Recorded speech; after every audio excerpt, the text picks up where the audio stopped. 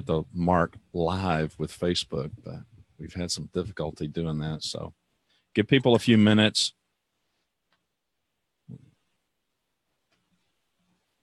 We're glad for the folks that join us live at Facebook every Monday.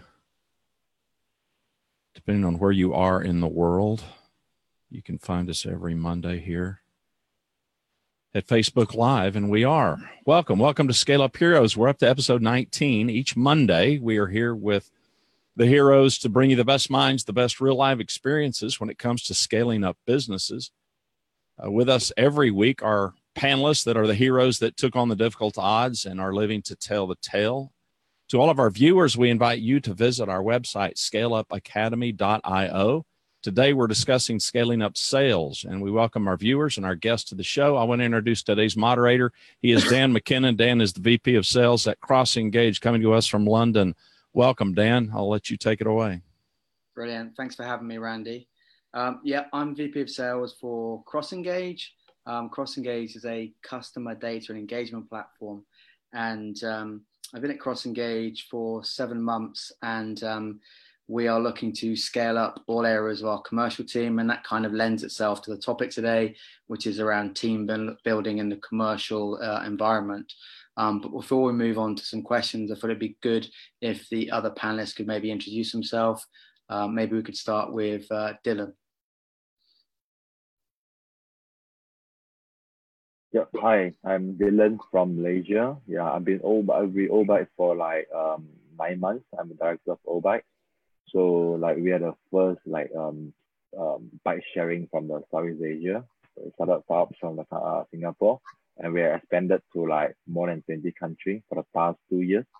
And we have been like in 30 cities so far. Yeah. So the speed we grow a business is consistently on par with the big global company, so that we make sure that the speed is there. Okay, maybe Francisco. Hello, everybody. I'm the general manager for N26 in Spain.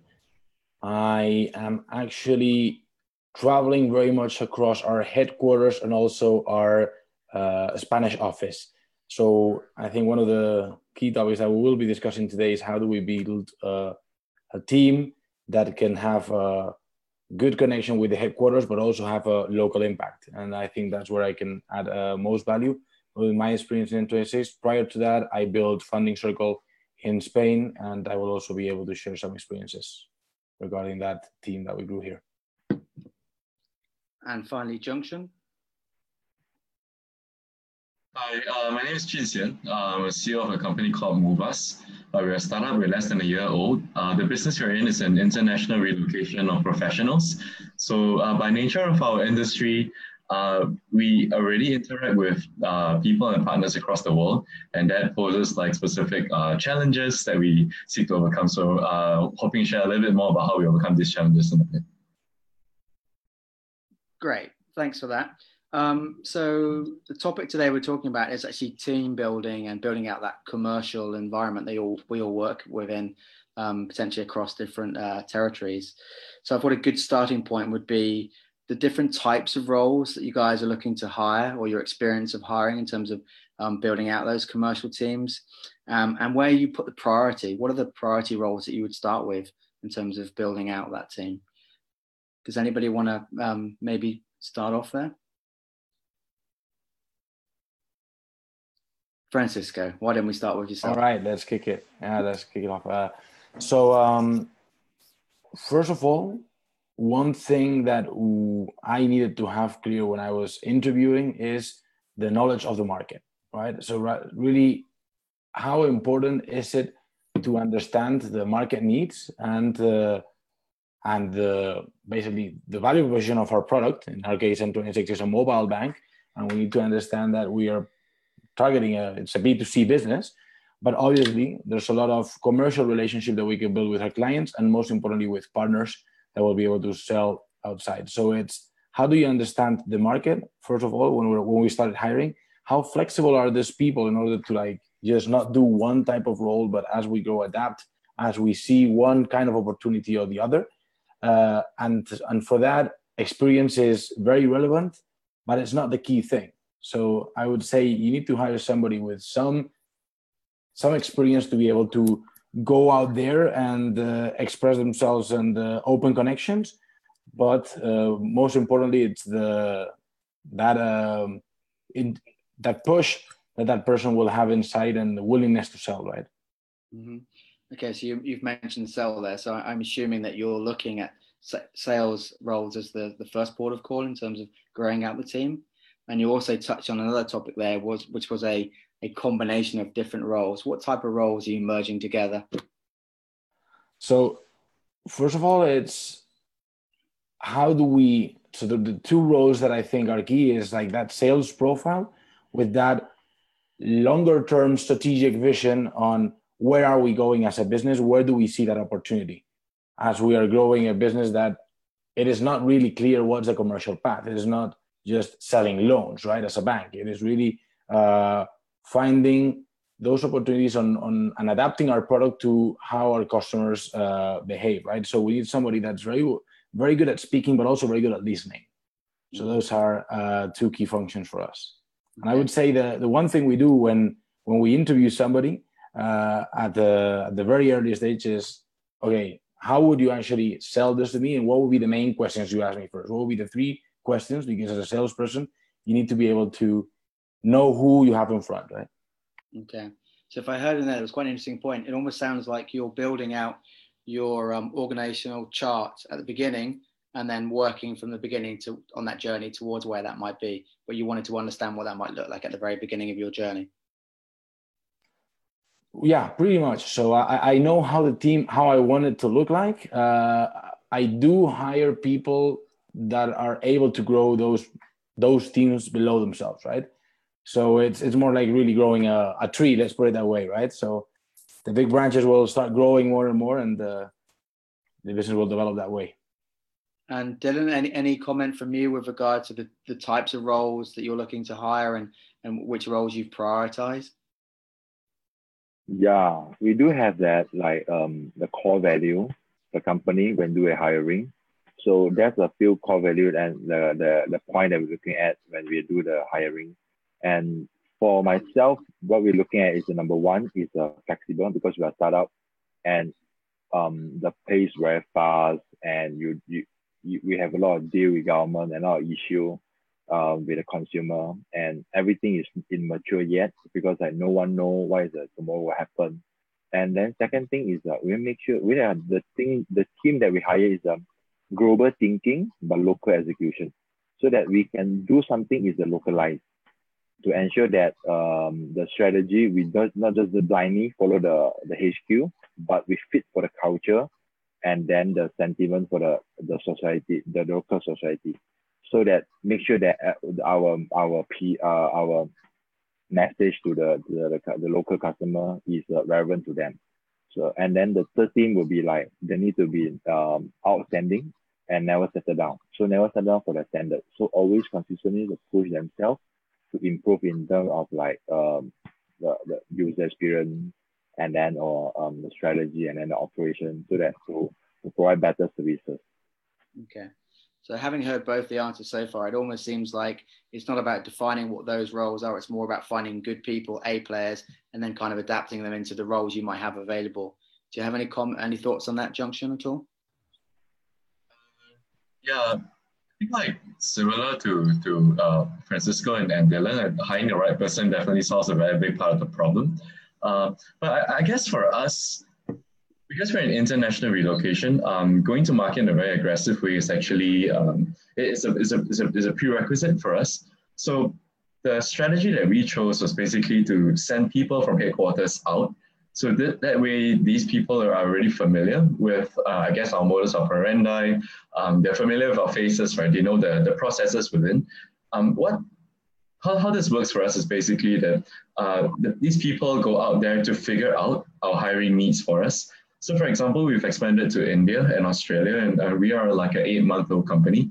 This is not the first time we're doing a startup, but this is the first time we're executing a plan in this way. So we basically like identify, like Dylan mentioned, right, like outstanding like generals, if you will. send them out. There's going to be a fair amount of localization it's going to play out. And basically, we trust our generals to figure out the hiring needs. So typically, I guess from an organizational structure perspective, we tend to hire 2 salespeople and 1 sales operator. So one mid to senior level person who comes with networks, 1 junior person to do a little bit of the legwork, if you will, and then like a sales operator basically to run some of the fulfillment and administrative requirements. So it's a lean team, but typically when we go to market, especially international markets, we send these launcher teams there, and then they figure out as a consequence the hiring needs. Yeah, we just feels a little bit faster, it's a little bit more efficient that way, because the challenge is that we don't know what we don't know. So the fastest way to figure that out is to try to know what we don't know, and then we can go about solving that, right? So yeah, I guess for our company, this is basically how we go about going to market. And do you have examples of different territories where you've allowed different types of recruiting structure to build out the team, and yet it's both working? Because I have a feeling that maybe if you allow them that freedom, and then the first time it doesn't work in a territory, you're going to say, well, it's working this way in that territory, and you're going to say, let's continue with that sort of process moving forward in the other territories. Right. So it's a good point. I guess especially in Southeast Asia, our area is extremely fragmented. So consumption habits and therefore execution habits in Indonesia is going to be very different from Malaysia, very different from Singapore, very different from Thailand. The language is different, the culture is different, the way consumers consume, the way they make payments are different. For example, in Indonesia, people are used to cash on delivery. So whatever services that you bring to them, you pay on the spot. Whereas in Australia, people are just more comfortable paying via PayPal, right, or credit card, for example, because it's reversible. So that kind of affects the operational requirements. It's entirely different, right? The fulfillment teams are entirely different because if you need people to be carrying cash to and fro from Indonesia, you might need bodyguards or something in Indonesia. True story. So I guess just comparing these 2 examples, like Australia and Indonesia, they're entirely different already, and therefore the cost structure is different. Labor is a lot cheaper in Indonesia, and therefore the first port of call is not so much how you automate it via technology, which might take time. It's how do I solve the problem tomorrow by throwing humans at it, right? And then in Australia, it's entirely different because the minimum wage is $20 US, right, per hour. So obviously the first port of call is to try to solve it using technology. So just comparing these 2 examples, the hiring needs and therefore the solution to the hiring needs are entirely different. Yeah. So we've had a couple of people now mention potentially opening up new territories and landing with A players who are able to build their own team. It sounds like these people are typically from a sort of commercial background. On that basis, I'm thinking the operational type of people tend to be in head office. How do you make that work? And I'm thinking particularly around roles, around solutions and client support. How do you make that work when you have a sort of a foreign territory to head office? Are there conversations around who owns what particular role? Do you have any examples around that? So for us specifically, we probably can get Dylan and Francisco's input on this as well. But for us, I think from the onset, we define headquarter roles as a support function. And then kind of like in the army, right? And then every other territory, it's sales heavy. So the key matrix that we drive in the short to maybe the short medium term would be sales figures, because revenue numbers basically drives our key metrics, which helps us with our fundraising requirements, right? So so first and foremost, these guys, especially our overseas territories, I think revenue and market share acquisition is key for us. And then at headquarters, basically we try to centralize a lot of our operational or support functions in support of all these sales figures. So we don't fix it till it's broken. And at our current stage, it's not really broken. But I think as we grow and as we scale and we face localization requirements, problems, I think Dylan correctly shared, regulations and continuously changing regulations are a thing and a problem in Southeast Asia. When that happens and it comes to the breaking point, then we start hiring teams locally to solve these very specific problems. But in the near term, to be efficient, we kind of house all of our sales support in headquarters for speed primarily. Yeah. And this not necessarily for Junction, maybe for Francisco. When you're hiring these A players in sort of foreign territories to head office, at what point do you start to sort of separate the specialism of what somebody does in their role? And what determines when that happens? Is it driven by the number of clients? Is it driven by revenue? Is it driven by expertise? At what point does that happen? I think it's actually driven by the size of the business that you're generating, right?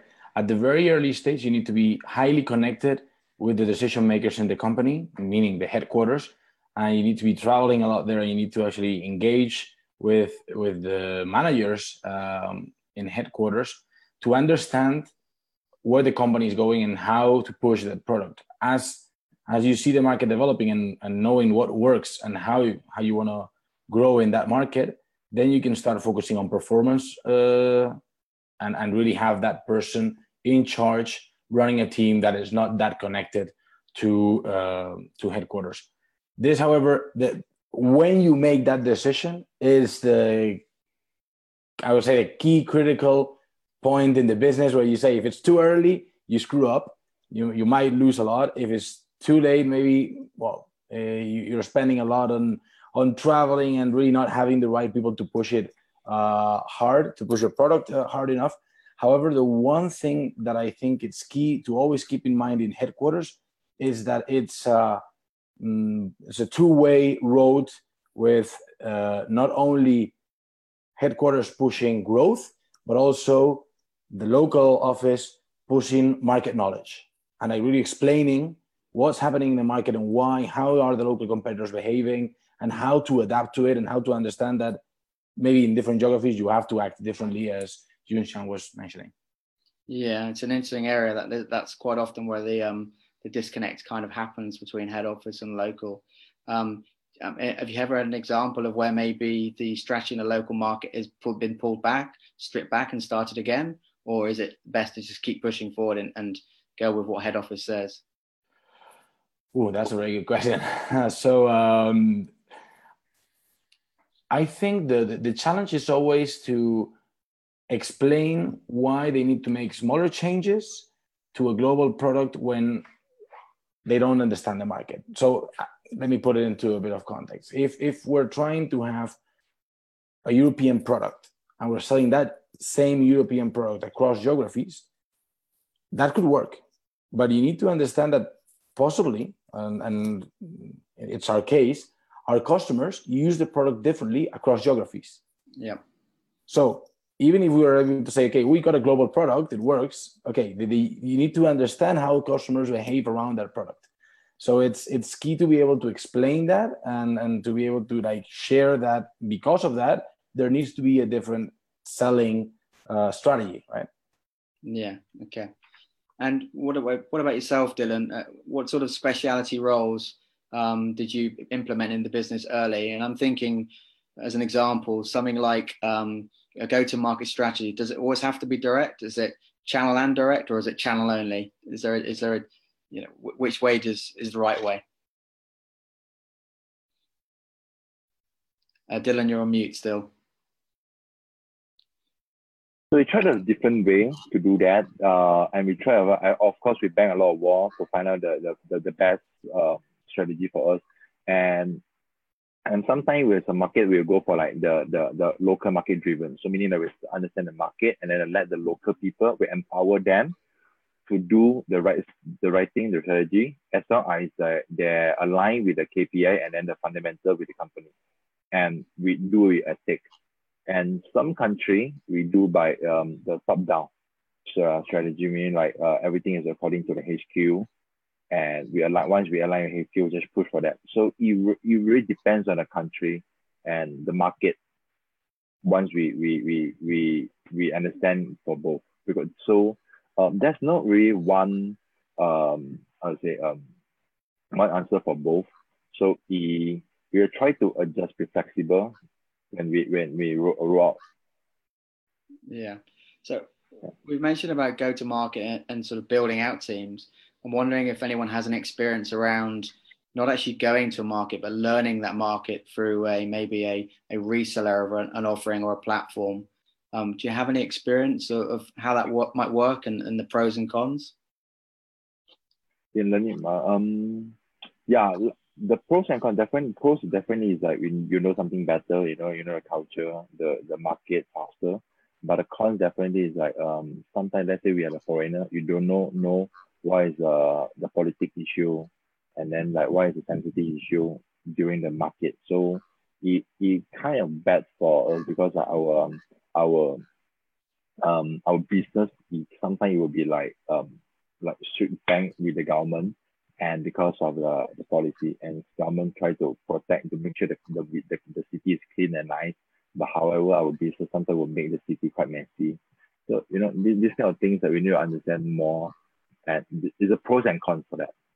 Yeah, and is there, I guess, for the sort of Southeast Asia area, is there a differing strategy in terms of where you go and when, based on languages and how that might work within the business? Not really. Yeah. We I think we go by the I would say these are more suitable for the market, and which one we see the potential and we believe in the market. Yeah. Okay. Yeah. And Francisco, it sounds like you're a bit further in your journey and you have experience from the past. How many different teams can you have within one commercial team? How many different roles? Is there too many? Different roles. It really depends, I guess. So at Founding Circle, it was very, very clear how we actually built the teams. It was far more mature business than N26, and how we actually set up was there were, I would say, 5 agents and 1 manager for every 5 agents. However, that manager will also do part of the same activity on the sales process, right? And you could have up to, I would say, 8 teams with that 6-people teams with that structure under two people, under 2 different managers that will do the more qualitative and quantitative, I would say, evaluation and also management, and will cover each other, right? So, I think it really makes sense to have junior and senior people in those 5, I would say, more agent level, that could also learn and teach from each other, and also give them 20% of their time opportunities in developing in different parts of the business, and also evolving on the different types of clients they're approaching, and really making sure that there's a career path for them, right? Even though at some point you start seeing the churn. So I think, you talk there about junior and senior, but what about things like demand generation team, SDR teams, and specialist pre-sales? Given your experience, is demand generation a topic that should be very much separated? That very much depends on the funnel that you have, and on the churn that you have, or the people that fall off, and how much you can recuperate or recover in the middle of the funnel, right? How people that you lost. You mentioned SDR, yeah, that makes total sense. I would be mostly concerned. So I strongly believe that in most cases, the first contact and maintaining that contact with the client is very relevant, or a person that you can identify well, instead of actually passing the ball from one level of the funnel to the other. Saying, okay, yeah, I think that's also allows the agent to be a bit more diverse than just doing one activity. Right. So you prefer a sort of buddy system where the senior manager is helping the junior, so that the first port of call with the customer is the best possible scenario. Yeah. Okay. That's exactly it. Okay.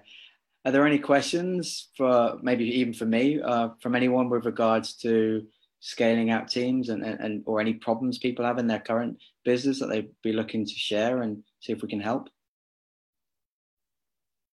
I think you mentioned something that was very relevant. Do you use different channels, or do you use direct? So around partnerships, how do you actually can grow in a country with that, or like leveraging on that local expertise that's already there instead of building it yourselves, right? So it's how do you look for that partnerships that are the most important ones? Yeah, I think the conversation around demand generation team versus sales team, what types of roles to land. I don't necessarily think there's always a right answer. I think it will vary from territory to territory. I have experience of opening up in new markets where we've outsourced and used a demand generation agency and it's worked. I've used them in territories where the language wasn't English and it hasn't worked so well. And I believe maybe in those territories, you've got to land with maybe a team of 5 in one go in order to make that process work. So it can vary. I do buy into your idea that you want, and it depends on what you're selling. You want the first person that's speaking to that or client or prospect to be able to have an engaging conversation rather than it just be a tick box of, yeah, can you tell me this or that? So I think the model will vary. I think things like go to market directly versus channel are interesting. I think my personal experience, if you're going to do channel, I think you have to do it as a 100% effort. It can't be a dip in, dip out. I think it's an all in strategy. So yeah, I guess with any scale, there's not always a right or wrong. It's more about what works for your company, how your offering works, and the territory you're going into. But I think, as you described at the very beginning, I think product fit is a good sign. If that works, then you build from there. That was a long answer to the question. That's good. Is there anything else from anyone? So maybe we can wrap up there then, Randy. So I think it's as I've just described, I think it's a very interesting conversation. I think it's something that you can learn from, but the answer may vary from company to company in terms of building. And I think having that experience of failing is probably invaluable in all cases. Why don't we start with you, Dan, and let's go around the horn and give everybody one last shot. For those people that are in our audience that are trying to learn from this, what would be your parting words of wisdom? So I kind of touched on a little bit when Francisco was talking earlier on. Building the teams, I think it's really important to have something to work towards. It may not be where you end up, but I think having a organizational chart about the different types of roles, what their job titles, what their deliverables are at the beginning, and then filling it in from there. You need to be agile, but at least having a goal. So when you're hiring, you're making sure you're not just hiring people for the sake of it, but there's actually a defined structure in mind. I think that's a good starting point for anyone. Dylan?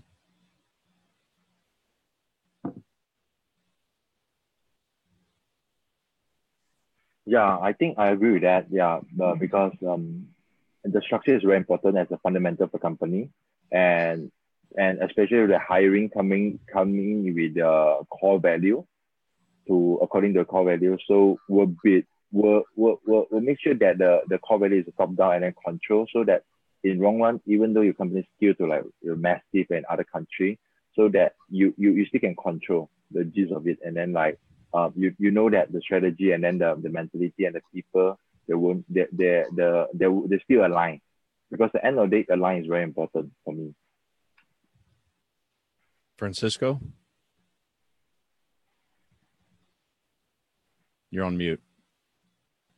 The one point we mentioned, and I think we're all agreed on, is that A players at the very beginning are very valuable, also relevant if they know specifically the local market concerns, and you're able to adapt to that quickly. And then really understanding how you can find good executors to actually scale up that team very fast, right? I think the secret to finding those A players is a whole new podcast in itself, though. Indeed. It's a series. All right, you get our last word. Myself? Yeah. Awesome. Yeah, I guess I can like summarize what they said. I fully agree with I think what all the other gentlemen has shared. And summarize in two, I guess, broad topics. Like I really like what Sir Richard Branson said. Like I think like when it comes to A-list players, like sometimes we find good ones. Often I think we find ourselves training them up, because as a young company, you work with younger people, right? So a lot of it is about empowering them rather than being able to poach like really high quality talents from day one. So I think Sir Richard Branson once said that train people so that they would leave, so they're good enough to leave, but treat them well so that they will stay, right? I think that holds true. It's at the core of our beliefs in our company, and especially as a young company, we know that all of us, we have development needs, right? But ultimately, we want to treat our guys well so that they're going to stay with us for the long haul. I think I really agree with what, especially Dan chat, that because in fast growth companies, it feels like a tectonic plates below your feet, hours shifting. And when your daily life never normalizes, it can create a lot of stress. Therefore, having clear KPIs and goals tells them, hey, if we're on this ship, we're heading to Spain, and this is the direction. It's going to be 15 days away. So now we're at day 3. It gives people a little bit of hope, I guess, in the direction, and that way it keeps them sustained. Yeah, so I feel like having, exactly like Dan mentioned, having clear KPIs that our guys can, mini milestones, right? Our guys can target along the way, really lend some form of clarity to their everyday work, and that sustains the morale. So yeah, I fully agree with the gentleman. Very good. And thanks, Dan, for moderating. Thanks to the audience for watching Scale Up Heroes, and a special thanks to all of our panelists today. We invite you to visit our website, scaleupacademy.io, to learn more about us and what we do. And if you find these live shows valuable, we hope that you'll hit that like button and share today's show. Join us next Monday. You can see us every Monday here live on Facebook for another episode of Scale Up Heroes. In the meantime, everybody have a great week. Thanks, everybody.